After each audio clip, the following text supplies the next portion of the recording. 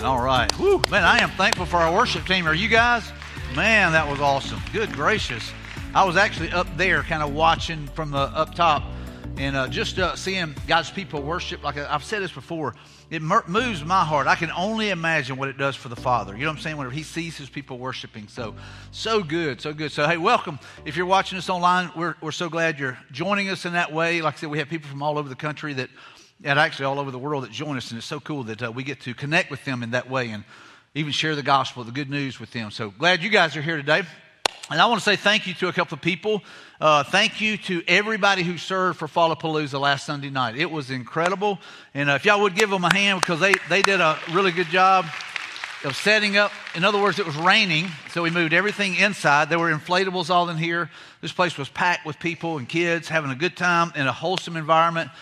And it was just a good evening, man. And I had a lady, I was talking to somebody, and I was just telling them, hey, listen, it was nice that we were able to move everything inside, with the weather doing what it was doing. And the lady over my shoulder, she said, I'm so glad y'all did. She said, we've been coming every year.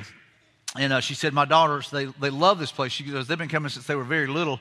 And she goes, we come every year. This is where they want to come. And I said, well, that's cool. So we have an impact there. And she said, I actually have a picture. So she had a picture from the first time they ever came here years ago. And they're 13 and 16. And so I asked them, I said, hey, do you have a church home? He said, well, no, not really. And they live in Millbrook. I said, well, come join us. We'd love to have you. I said, this is where the students meet in here on Wednesday nights. And so it was a great connection. So we got to impact our community. We got to bless our community. It was a great night. So thank you to everybody that put that on. Pastor Nate did a great job heading that up. And it was an opportunity just to bless hundreds, even thousands of people that night. And so a lot of places was not able to do that because of the weather, but we were. So kudos to those guys. And then one other thing is, if you haven't had a chance, don't walk out one of these other doors without going through the cafe today. Dr. Kevin Dickelman is in there with a bunch of his artifacts that are from Israel. And so we've got the Israel trip coming up next year. And we'd love for you guys to pray about maybe being a part of that trip and going with us. We want to take a good group from our church over there, and he's got all kinds of information, and he'll actually share some stuff a little bit later about that. But man, it's going to be good to be able to just go over there and see some of the Bible that we read about come to life, be able to experience it firsthand. So anyway, so that's one of the things, a couple of things that I'm thankful for. So we're kicking off the series, Thankful, and a lot of times what we do at this time of the year, we're moving close to Thanksgiving, right? We become, we think, hey, we need to give thanks. And that's what Thanksgiving is about. There's a whole holiday that was set aside for that. But a lot of people in the last few years have started maybe taking each day of the month and finding something to be thankful for. And I don't know about you, but if you do that, if you take every day and find something to be thankful for, it will change you and your perspective. So I would encourage you to do that. You might say, well, I didn't start at the first of the year. Well, start now. Or the first of the month, start right now. Start today. Today's the 6th, and say, you know what, today until the end of the month, I'm going to find something every day to be thankful for. And as we were kind of in that video, that kind of bumper there, it was talking about, thankful for salvation. And really today, that's one of the things that I felt like that God put on my heart to teach on today that I'm thankful for. And so it's the cross of Jesus. And so I'm thankful for the cross of Jesus. I mean, I know a lot of times we can kind of get to the point where we just kind of take that for granted. But God just kind of stirred in my heart this past week that, just to celebrate the cross of Christ, to celebrate the cross of Jesus. And let me just say this, the cross to begin with was not something to be celebrated. And most of you guys that know anything about history, you know that, it was not a good thing. The cross was not a good thing. It was a symbol of torture. It was a symbol of death. It's where criminals were hung. And it was total humiliation. It was to kind of almost say, hey, listen, if you mess with us, this is what you get. And it was started really back in India and then in China, and then Rome just kind of perfected it. And it was their instrument of torture. And so it was not something to be celebrated. It was something to be feared. And God just changes everything, and Jesus changes everything. I love it. So the message of the cross is foolish to those who are headed for destruction or perishing, but we who are being saved know it is the very power of God. So today I want us to talk about the power of God and the power of the cross and how it literally changes lives. It changes people and how God had a plan all along. And so too often what we do is we see things differently than God sees things. And so man had taken the cross and he had corrupted, this thing. And he said, hey, this is an instrument of torture. They had made it in that way. but God said, you know what, I'm going to use that to redeem mankind. I'm going to use the cross. I'm going to use what was wicked, what was bad, what was evil, and I'm going to use that to literally change everything.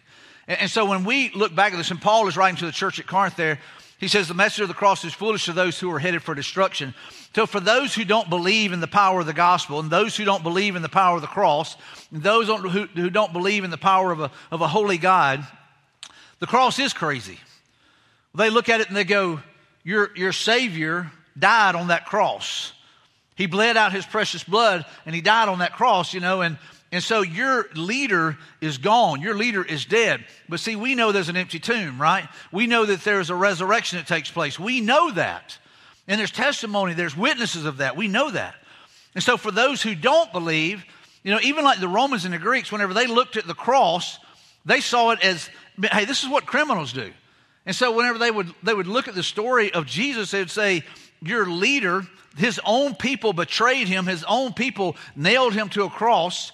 And he died on a cross. He died a criminal's death. And so for those who don't believe in the power of the resurrection, those who don't believe in the power of the cross, they do think it's foolish. They're like, you bunch of stupid people, what are you doing? Why are you following this Jesus? But for those of us who believe, look here, but we who are being saved know the difference. We know the very power of God that was at work in the cross, through the blood of Christ, covering and washing away my sins and changing me from the inside out. And if you've experienced that change, then you know what I'm talking about. You go, that's why we can sing, there's honey in the rock. And we talk about the water flowing, from the rock. We know that, right? We know that God has met every need. And God can meet every need. We know that. It's not something we have to wonder about, right? I mean, we know that. We know that. And so for us, man, this is something that we celebrate. And so we are thankful. And hopefully you're thankful. You don't just kind of push past the cross. But you go, you know what, God, I want to celebrate the cross. The cross was the ultimate symbol of torture and death. That's how it started, right? But God said, that's not enough. And so the victim was literally, they were fastened to this wooden cross with either ropes or at times nails. And Dr. Dickelman was over in the cafe earlier. He and I were in there talking, and I was sharing with him what the message was on today. And he goes, hey, well, you may want to use this. And so he picked this up, and this is the left heel bone of a man that was crucified near where Jesus was crucified. And I don't know if you can see that spike that goes through that heel bone. You might say, well, that's graphic. That's some man's bone there. That's exactly right. It's not Jesus' bone. But the thing is, it shows us how cruel and how harsh and how mean, that whole cross mentality was. It was to punish. It was to torture. And it was to do everything he could to say, hey, listen, don't mess with Rome. Don't mess with us. And so they sent that message. And so the whole picture of the cross was nothing to be celebrated. Nothing about it was something that we would go, that's awesome. But Jesus changes everything, doesn't he? He changes us. He changes our whole destiny. He changes our whole direction. He changes how we talk. He changes how we look at things. He changes everything. He changed the cross. This past week, I was with a bunch of men, and we were kind of hanging out and talking, and I look over, and this guy said, he goes, are you pastor such and such? And I said, yeah. And I said, that's me. And he goes, man, I've heard a lot about you. I said, I hope something in there was good. And he said, yes. He said, man, I've heard a lot about you. And I said, well, I love your necklace. He had this huge silver necklace on. And I said, I'm teaching on the cross Sunday. And he goes, let me just show you this. So on his screensaver on his phone was a picture of him and his wife being baptized. And so he understands the cross, you know what I'm saying? So he's wearing this cross. He wants people to know, man, I've been crucified with Christ. I no longer live, but he lives in me. And I'm thinking, how cool is that? And so we're sitting there, and so he and I begin to talk, and these other two guys, they're able to sit there and listen to us talk about how Jesus changes our lives. We get to share our testimony sitting there, and it wasn't a religious gathering, I can promise you. It was guys together just hanging out. And so we get to talk about how Jesus changes everything. And I'm just telling you, if there's no change in your life, there may be no Jesus in your life. And so by the time of Constantine in the 4th century, it became a symbol of everything that Christianity stood for. So the cross went from being a sign of, for criminals and death and torture to being a symbol of everything that Christianity stood for, which Christianity stood for salvation through Jesus Christ. It stood for hope for those that are hopeless. It stood for peace that passes understanding. It stood for, that there is life beyond this world. There is eternal life. And so it stood for all of that. And again, like I said, it was a symbol of hope. And so for those who had no hope, man, they could look to the cross and go, there's hope. There's power in the cross. There's power in what Jesus did on the cross. And so these people would see that, and it would become a beacon in some ways. I mean, there were nations that would put it, in their emblem or whatever for their nation, that the cross was there. They were a Christian nation, if you will. The Red Cross is supposed to be a sign of help and hope or whatever, even now today. The medical signs that we see, that has the cross on there with the serpents on there, which is from back in Moses' day. And so we know that, there's hope in that. And it's a symbol of that. And so Jesus changes everything. So whenever Jesus steps into our life, he changes everything about us. He changes the way we think about ourselves. He changes the way we think about other people. He tries to continually shape and form us into his image to become more and more like him. Now, sometimes we fight that and we push away from that, but we've got to know that, that's God's perfect plan, is for us to become more and more like Christ. The cross convinces me that I'm loved. So when I look back at the cross, there's a few things today that I think are important for us to be thankful for and to be reminded of. And one, when I look at the cross convinces me that I'm loved. When I look at what Jesus went through, when I look at this and I go, all right, Jesus suffered, for my sins. When I realize that Jesus knew what was going to be involved in the Garden of Gethsemane, he's going, Father, is there another way? Can this cup pass from me? But Father, not my will, but your will be done. And he says, Father, I just want to be obedient. And so Jesus knew what was going to be involved. He knew that the beatings would take place, the scourgings that would take place, that his back would be ripped to shreds. And as he went there, he went on purpose. Jesus was intentional. Nothing could deter him from going to the cross. And the more that we look back at that, we go, it's because he loved us. I mean, there was nothing that he had to die for other than our sins. And so he is literally going, you know what? I love them so much. I want a relationship with them. I want to redeem them. I want to save them. And so when we look at the cross, we go, man, Jesus loves me. Nobody forced him on that cross. I think sometimes we think the religious leaders won, or that the Romans, they won. And in their mind, they may have thought they had. But they did not win. Jesus chose to lay down his life for your sins and for my sins, for the lying, the cheating, the stealing, whatever it may have been that you've done, your worst possible sin that you think whenever you try to quantify it. But all sin is equal in God's eyes. Jesus died for that. And he died that we might be set free, right? He died for us. And so the cross convinces me that I'm loved. John 3:16 is pretty clear. For this is how God loved the world. He gave his one and only Son, so that everyone who believes in him will not perish but have eternal life. So God says, hey, listen, I love you so much that I'm sending my Son as a sacrifice for your sins and for my sins. And so God loved me, and he loves you that much. And I know there are times we wonder, how could a God love me? I don't know. I don't know how he can love us the way he loves us. That's a God thing. But I will tell you this, he puts his love inside of us and shows us how to love other people. And so when we love God, we have to love other people. And so we look back at this and we go, so God loved us so much that he gave his one and only Son to be a sacrifice, to bleed out his precious blood, to be nailed to a Roman cross, to die a real death, and so that we could live and so that we could have eternal life. And he doesn't want anybody to perish. So God sent his Son into the world not to judge the world, but to save the world through him. In other words, just through Jesus. Jesus said, I am the way, the truth, and life. No one gets to the Father except through me. And so we often might think, well, maybe if I am a good enough person, maybe if I do enough good deeds, maybe if I follow all the rules and the regulations, maybe I'll get in. We'll see today that's not enough. You'll never qualify. You'll never be there. You'll never be good enough. None of us will be. And so we look, and Jesus is the only one that was. And so he was the one that had to be the perfect sacrifice for our sins, for the lies that you tell, for the anger that you have right now in your heart, for the bitterness that you have towards somebody, for the jealousy, the envy, the coveting that you have struggled with all week. Jesus died for that, to set you free from it. And so we have to say, God, thank you for loving us. Romans 5:6-11 says, for when we were utterly helpless, Christ came at just the right time and died for us sinners. And so I love that. God is always on time. He's never late. He's never early. He's always on time, right? And so the scripture says at just the right time, because oftentimes we say, well, man, I wish I'd have lived back when Jesus was here. Maybe I'd have been different. Maybe I'd have seen, I'd have believed. Maybe that would have changed everything. I don't think it would have. So he said God's timing was perfect. God knew who would be there at the time. He knew the disciples that would take the message to the world. He knew the disciples that would literally take the gospel, and then literally it would be handed off, and people would make disciples over years and years. And here we are sitting here today because of what they did.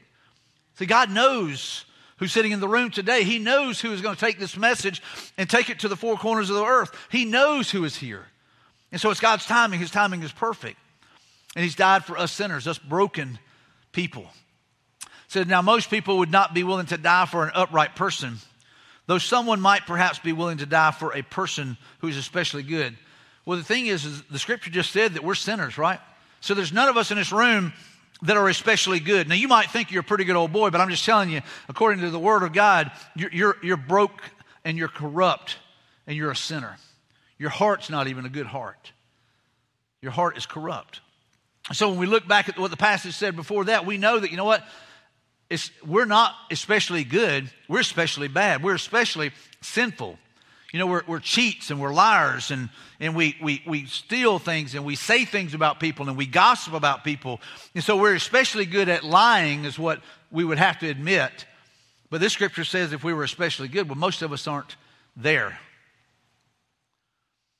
But God showed his great love for us by sending Christ to die for us while we were what? Sinners. See, in my brokenness, I remember at the age of 19 going, God, I don't know what I can give you. I don't know what I can offer. And God just spoke as clear as he could to me. Just give me your life. When I gave him my life, he applied his righteousness, Christ's righteousness to my life. He wrote my name in the Lamb's book of life. He redeemed me. He changed me. He's still in the process of transforming me and changing me into the image of Christ. I'm still a work in progress, but God showed his great love for us by sending Christ to die for us while we were still sinners. And so it wasn't that we've qualified, that we've earned anything. We were still sinners. And since we have been made right in God's sight by the what? The blood of Christ. See, that's the cross. By the blood of Christ, he will certainly save us from God's condemnation.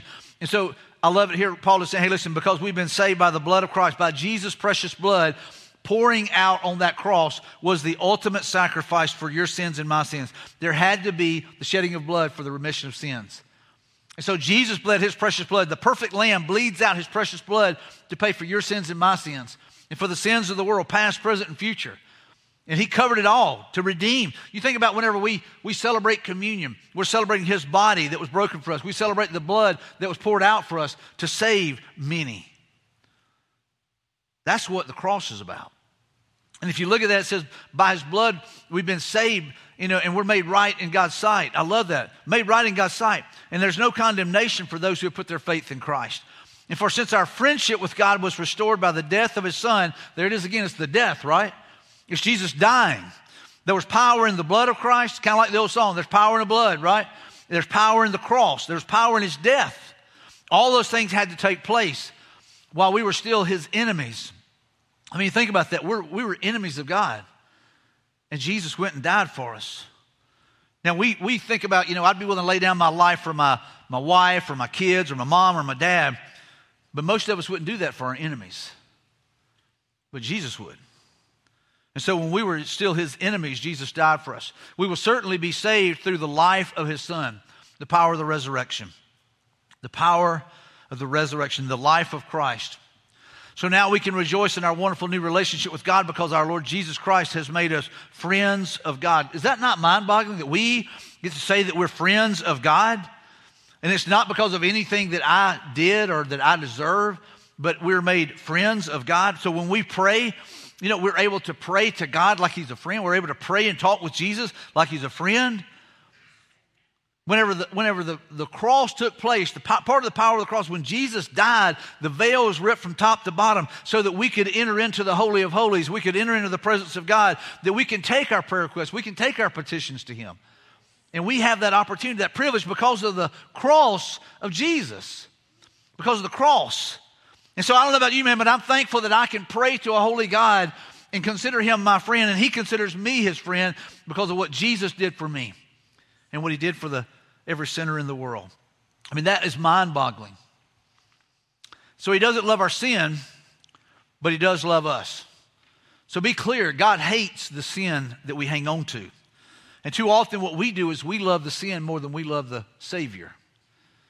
We hang on to sin, we'll justify it. We keep saying, well, I can't stop, or I can't quit, or we've got all these things that we justify. Well, they do it, and there's people that claim they're Christians, or people that claim they're, holier than I am, but yet they do these things. So we justify our sin, and we hang on to our sin, and oftentimes we worship our sin rather than the Savior who died for you. We pursue the things of this world way more than we pursue the things of God. We spend a week, and it doesn't matter if you're young or old. If you're in this room, you're addicted to that stinking phone that's in your hand. There's always something coming through there that you're going, hey, I've got to have that, or I've got to have this. And we sit around and we search for things that we want, and we're constantly desiring these things of this world, and we spend very little time desiring the things of God. And that's just an honest evaluation of where most of us are at. Because our culture's there. Our culture's there. And we just say, well, that's just the way things are, Mike. That's not the way God intends for them to be. That's just the way the world is drifting. Right? And so we have been called to be set apart, to be different, and to literally live differently. So God, He hates our sin, but He loves us. We don't deserve any of it. I think that, in this culture that we're in, there's often this mentality that we deserve things. And our kids have grown up deserving, they think they deserve everything. And so there are times whenever maybe you're at work and someone gets a raise or someone gets a promotion and you go, well, I deserve that. Well, maybe you didn't, or you would have got it. You know what I'm saying? But there's always a reason. It's because, that person does whatever. And so we have a reason to justify why we didn't get certain things. And it's always somebody else's fault because we deserve that, right? And that's kind of the mentality and the culture that we're in right now, that we deserve certain things. You don't deserve anything. None of us do. We don't deserve anything. But that's our mentality. We've been brainwashed to believe, hey, I deserve this, and I deserve everything that God can give me. I don't deserve anything. I'm a sinner. Remember, I was the enemy of the cross. I'm an enemy of God. But in His graciousness, in His grace, He has said, hey, listen, man, I will wash you clean. I'll redeem you. I'll save you. I'll make you my own. I'll adopt you into my family. I'll take care of you. But yet we think, hey, God doesn't owe me anything. And so the thing is we should work hard as unto the Lord. And I heard a guy say the other day, or actually I read this. He was saying, hey, listen, you always want to be somewhere else. He said, why don't you be the best employee you can be with the best possible attitude where you are, doing the best possible job you can do. He said, I can just about bet you that somebody's going to want you to come do something for them. He said, but too often what we do is we complain about our job and we don't really work as unto the Lord where we are. So where your feet are, that's where you are. So do what you can to honor God with how you work. So we don't deserve any of it. We all had a part in the cross because of our sin. And so there's times we can look back. I can remember growing up, I would begin to weep when I would read about Jesus being blindfolded and the Roman soldiers punching him. And they'd say, prophesy, prophet, tell us who hit you. And I can just imagine Jesus with a blindfold on and then them hitting him over the head with a rod and shoving these thorns down on their head. It would make me so mad inside. Man, I would just be weeping thinking about it. And I was thinking, man, those Roman soldiers didn't do that. Jesus accepted the role of going to the cross. Jesus was going to the cross whether they nailed him there or not. And so for me, I can't look at those soldiers and get mad because I put him there as well. And you put him there with the lies that we tell, with the stealing, the cheating, the jealousy, the coveting, the anger, the bitterness, the resentment that we tote around, the sin that we have in our heart is what put Jesus on the cross. We all had a part in the cross because of our sin. But Jesus went there to set us free from that. And so the cross reminds me of what Jesus did for me. There are times we have reminders. I wear a wedding band. That's a symbol, right? It's a symbol that I'm married. I'm in a covenant relationship with my wife. And so whenever I look at the cross, I think about the guy who had the cross hanging around his neck. And I'm thinking, as we're sitting there at lunch and I'm looking at that cross hanging around his neck, I'm thinking, God, I get to preach about your cross. And there may be some of you here in the room or some of you online that you've got a cross necklace on today, or maybe got cross earrings. And I hope they're not just something to ordain you or just I guess some kind of jewelry. But there's something special about them that whenever you see it, you're reminded of what Jesus did. And I think it's important for us to look back and like I said, this is Thanksgiving season, right?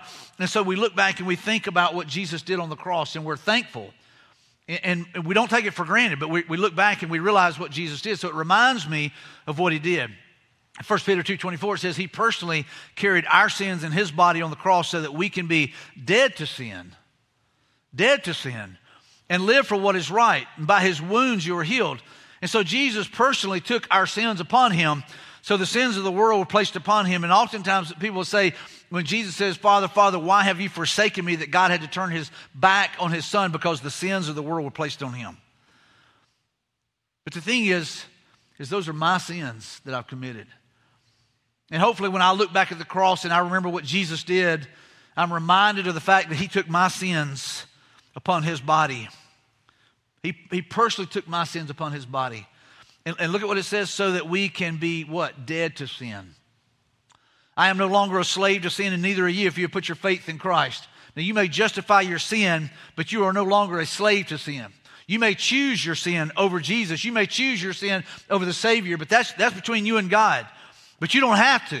We'll all be tempted. There will always be temptations. There will always be things that come against us. And there will always be an enemy that seeks to destroy us. But I'm just telling you, we are no longer a slave or a captive to sin. We've been set free from that. And it says, and to live for what is right. So we should be living our lives in a way that honors God, that glorifies God, that people can see that, man, we're dying to the flesh. We're dying to the sin that is in our life. And we're wanting to be holy. We're wanting to be set apart. We're wanting to be righteous people. It says, by his wounds you are healed. And I believe that is a physical healing that can take place in our bodies. But more than that, it is a spiritual healing that will take place.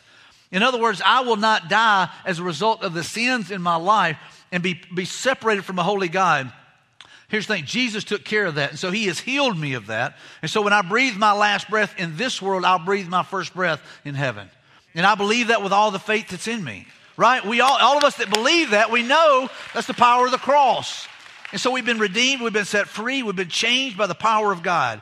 And he has placed his Spirit within us to be our guide, to be our counselor, to be our coach, if you will, and to intercede for us and to literally work in us. And so that is a spiritual healing that takes place. Now, I don't know if you guys realize this, but every one of us will breathe our last at some point. Unless Jesus steps out on a cloud and calls us home. These bodies are designed to break down. The Bible even says about 120 years, most of you are going to get out of it. So we will breathe our last. Last Sunday morning, one of my close friends, his wife passed away getting ready for church. She was only 56 years old. And so he was devastated. And I messaged him and I said, hey man, I'm praying for you. I'm praying for you and your family. And he's got 3 adopted kids that they were raising together. Incredible man of God. He's a pastor there just outside of Nashville. And then I called him and I said, hey man, I just want you to know I love you. I'm praying for you. I can't even imagine. I said, my heart grieves for you. But I'm celebrating Amy's healing. See, she's healed. Now he's wounded and he's broken. And so the next, a little while later, I think it was on Monday, I was telling Laura, that I found out that Pat had to end up going to the hospital because it was literally affecting him so much. He had to go to the hospital because of his heart. And anyway, so the next morning I pocket dialed him by accident, and I was like, oh man, I don't even think I'm bothering him. And anyway, he called me right back, and he was devastated. He said, Mike, he said, I know where she's at. He said, but I just want my wife back. And I just shared with him what Scripture says. It says, she can't come back to you, but you can go to where she's at. And I think all of us need to know, we don't know when we'll breathe our last. Amy didn't know last week. Pat didn't know that was going to happen. And so we've got to be willing to say, God, I want to know where I'm going to spend eternity. I want to know that when I breathe my last, that I'm breathing my first breath of heaven. I want to know the gospel. I want to know that I'm saved. But we don't know, right? We got to live our lives in a way that we live for what is right. So by his wounds, we are healed. So Jesus died on the cross so that I could die to sin. And there may be some of you in the room that you have been entangled in sin for so long. And it's the same sin that there seems to be over and over and over. Maybe it's become a stronghold in your life. You need to get some people to pray over you. You need to get some people to get around you. Maybe you need someone to teach you how to overcome strongholds in your life. But if you are a believer, if you're a follower of Christ, if Christ lives within you and His Spirit is within you, then you need to be dead to sin. Not running to it, not living as a captive to it, but set free from that. And so that's the thing. Jesus died on the cross to set me free. You know, we were all in bondage at one time, but we've been set free. And so we ought to live like we're free, right? We ought to live like we're free, not justifying our sin, not saying I can't quit, not saying I can't put this down, not saying I can't, stop anymore, but saying, God, through you I can do anything. Through Christ I can do all things, right? And so we've got to be willing to say, God, I am no longer a captive. And so Jesus died on the cross to heal me. We just unpacked that. He died to heal me emotionally, relationally, spiritually, financially. I mean, in every possible way. God says, hey, listen, you've got to be willing to walk in freedom. You've been set free from things. Quit living in bondage. You're choosing that. And what it is we're listening to the lies of the enemy. So the cross reminds me to die to self daily. And this is something that we all struggle with because we're selfish, right? Self-centered, self-absorbed people. That's what we are. This flesh, the stuff that hangs on us, man, that's the way that works. It always is reminding us, hey, make it about you. Make it about what you want. Make it about what you desire. And what the gospel is, what the teachings of Jesus, hey, listen, die to self and I will meet your needs. Die to yourself and listen, I'll take care of you. But we always, even if we try to make it look like it's about somebody else, a lot of times we're manipulating them to make it about us, right? That's what our tendency is because of the flesh. So I've got to die to self daily. In Galatians 2, it says this, my old self has been crucified with Christ. Crucified with Christ. It is no longer I who live. Paul, I love the way he says this. It is no longer I who live, but Christ lives in me. So I live in this earthly body by trusting in the Son of God who loved me and gave himself for me. That's how he lives. That's why we see with Paul, he's persecuting the church. He's doing everything he can to stop this teaching called the way. And man, he literally has this encounter with Jesus on the road, and it's like everything changed. He has scales on his eyes, and then Jesus has a conversation with him, and then those scales come off, and it's like, dude, this guy can see everything. But he sees it from a God's perspective. He sees it from God's plan, God's purpose. And all of a sudden, he's like, man, that old guy is dead. That guy is no longer here. I'm dead to that old life. Now I live for Christ. I live for the kingdom of God. I live for him. And so we've got to have that mentality like Paul had here. Man, that we have been crucified with Christ. It says, I do not treat the grace of God as meaningless. And I think sometimes we do. We think, well, I'm covered by grace. And I'll just tell you this. There's churches out there that teach, hey, it's all about grace. And you can live like hell, and that's okay. That is not okay according to Scripture. It says that, hey, listen, we don't sin so that grace may increase. Paul addresses that. He said, man, we live righteous lives. We seek to live according to the teachings of Christ. We don't sin so that we can brag about God's grace. We are not a captive to sin, and we have to die to sin. That's what Jesus died for. It says, I do not treat the grace of God as meaningless, for if keeping the law could make us right with God, then there was no need for Christ to die. I love what he says here because what he's saying, hey, listen, if we think that we can be good enough, that we can follow the rules well enough, that we can get there and God will accept us, you've missed it. You've missed the gospel. You've missed the good news. What Paul is saying, hey, listen, the law just revealed that we needed a Savior. And so it's not how good I can be. My greatest deeds and your greatest deeds are like filthy rags. And so there was no need for Christ to die if we could get there by being good enough. We have to die. We have to surrender.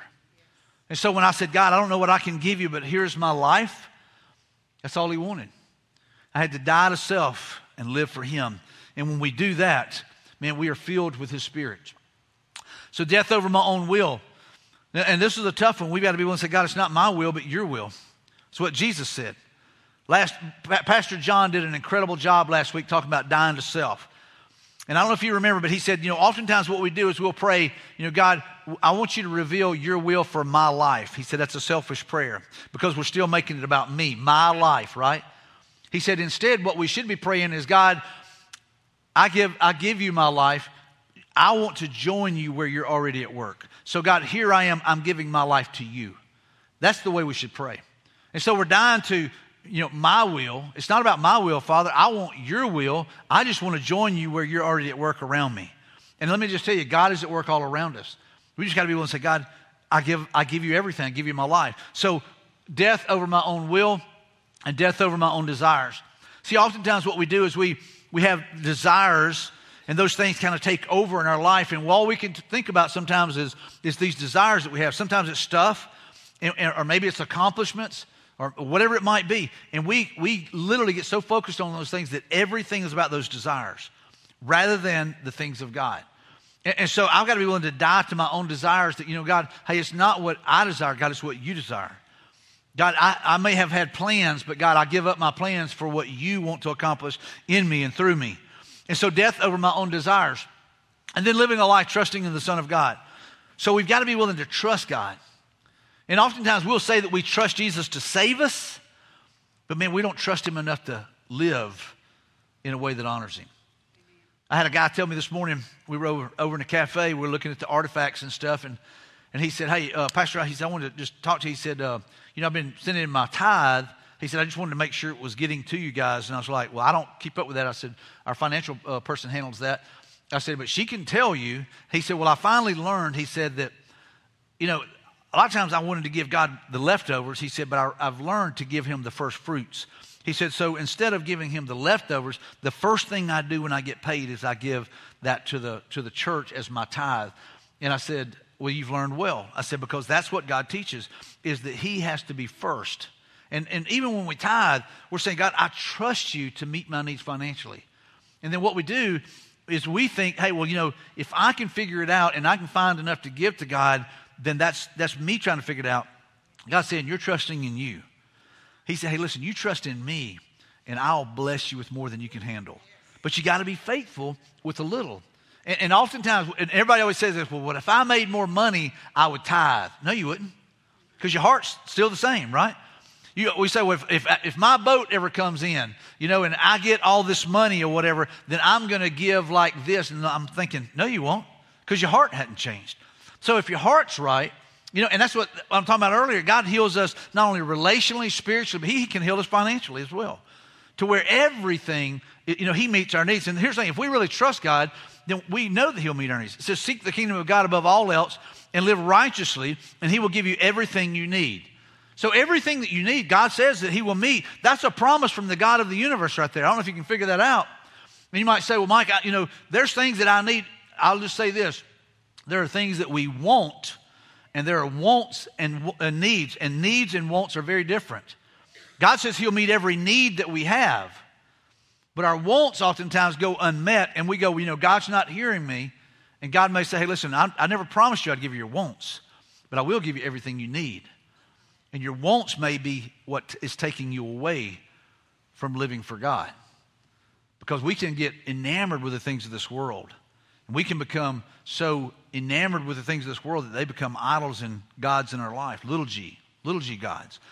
So seek first the kingdom of God. So I don't know about you guys, but man, all week long, I've been thankful for the cross of Jesus. And this may seem like a crazy time to be teaching on the cross of Christ, because, isn't that around Easter? And isn't that when you talk about it? And I'm like, man, we need to be talking about it all the time. We need to be talking about the power of the cross and the power of the resurrection. We need to be talking about the power of Jesus to save, the power in the blood of Christ to wash away sins. We need to be talking about this all the time, right? Our world needs it more than ever. So we ought to be talking about this every chance we get. So I'm thankful for the cross of Jesus. It says, as for me, may I never boast about anything except the cross of our Lord Jesus Christ. Now, we got a bunch of braggers in this room, I know a lot of you. And so here's the thing, we often will brag about things. But the Bible says, and this is Paul writing to the church there in Galatians, it says, hey, as for me, may I never boast about anything except the cross of our Lord Jesus Christ.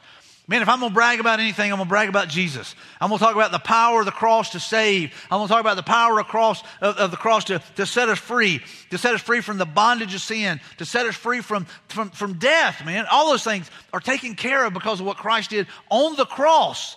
And so we as believers ought to have that same mentality. It says, because of that cross, I love that, because of that cross, my interest in this world has been crucified.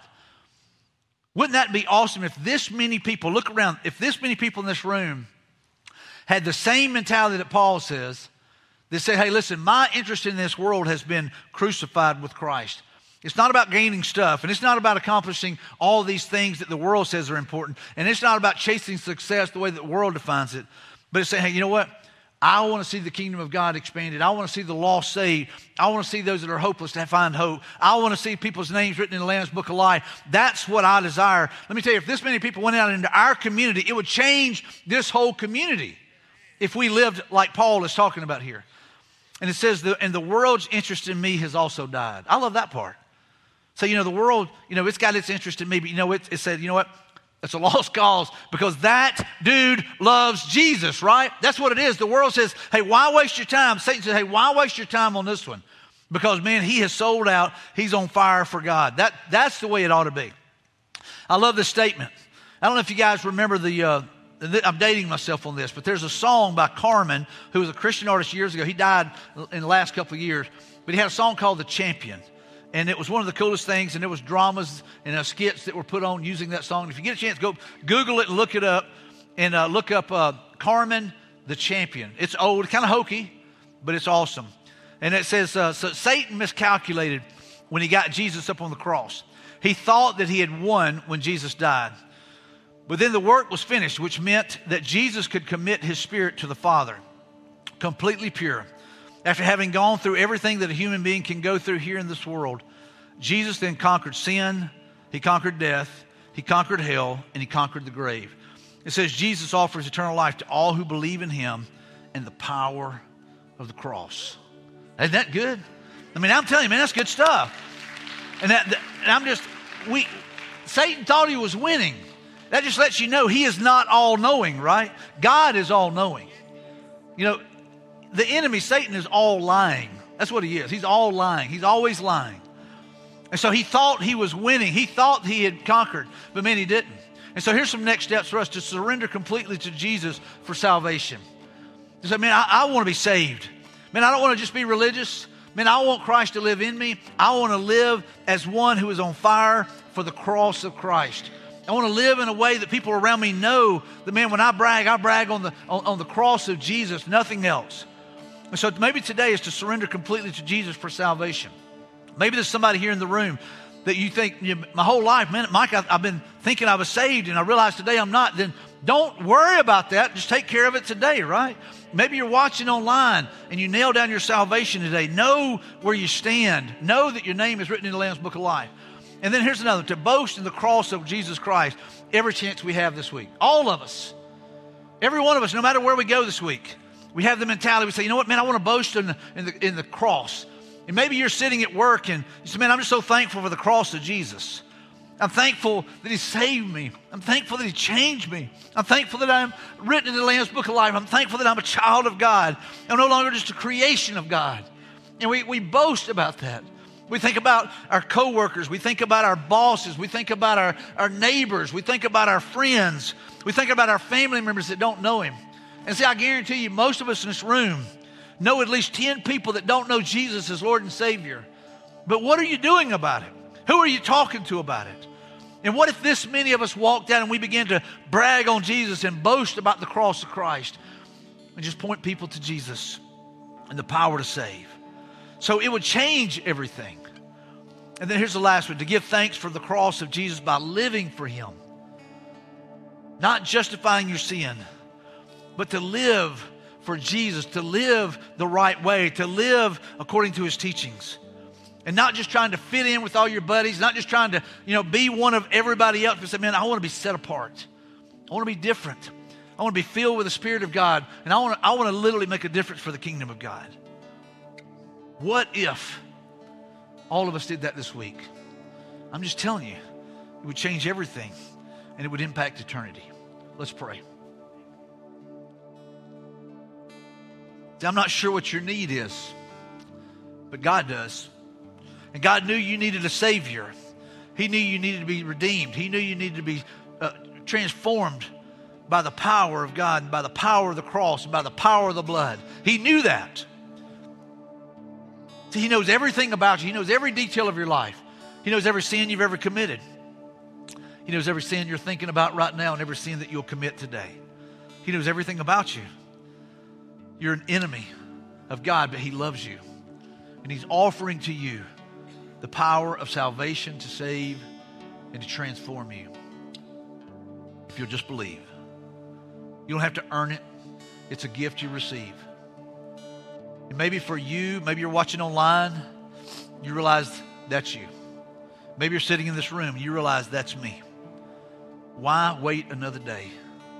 Why not let today be the day of salvation for you?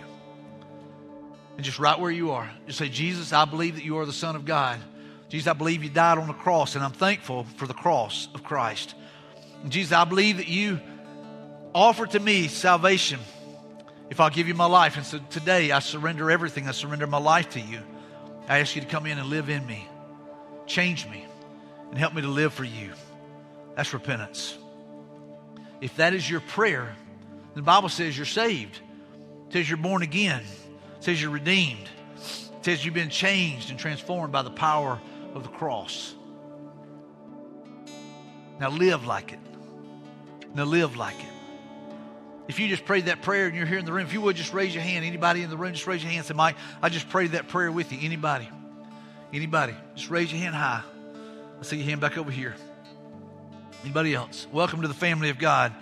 The one that just raised your hand, welcome to the family of God. Anybody else? I see your hand over here, brother. Welcome to the family of God. And here's the thing, your name's written in the Lamb's Book of Life, never to be erased. Never to be erased. It's written in the blood of Christ, never to be erased. Welcome. Maybe somebody online made that decision. Man, text us. My decision, 94,000. We want to know. We want to walk with you. We want to celebrate with you. There's a lot of believers in this room, a lot of believers watching. What are you doing to boast about Christ? Are you a faithful follower? Are you living out your faith? I believe God's calling you maybe to repentance today. In just a minute, the worship team is going to lead us in song, and it's an opportunity for you to respond. The prayer team will be here at the front to pray with you. They'll pray with you. They'll pray over you. They'll even answer questions if you got them. So I'm going to ask everybody all across the room to stand. Everyone, if you would, just stand. Father, we ask you just to fill this place. Father, I know that you're working on hearts today. God, I know that there's two that have put their faith in you for salvation. God, we celebrate that. God, we honor you, Lord. It's what Jesus died for. And so, Father, I pray that you would call us to repentance today, God, that your Spirit would draw us to an altar. God, we would lay down those things that we've been holding on to. We would leave those idols here. God, we would walk out of here set free. Father, fill this place with your presence and your power in such a way it will never be the same. In Jesus' name we pray. Amen.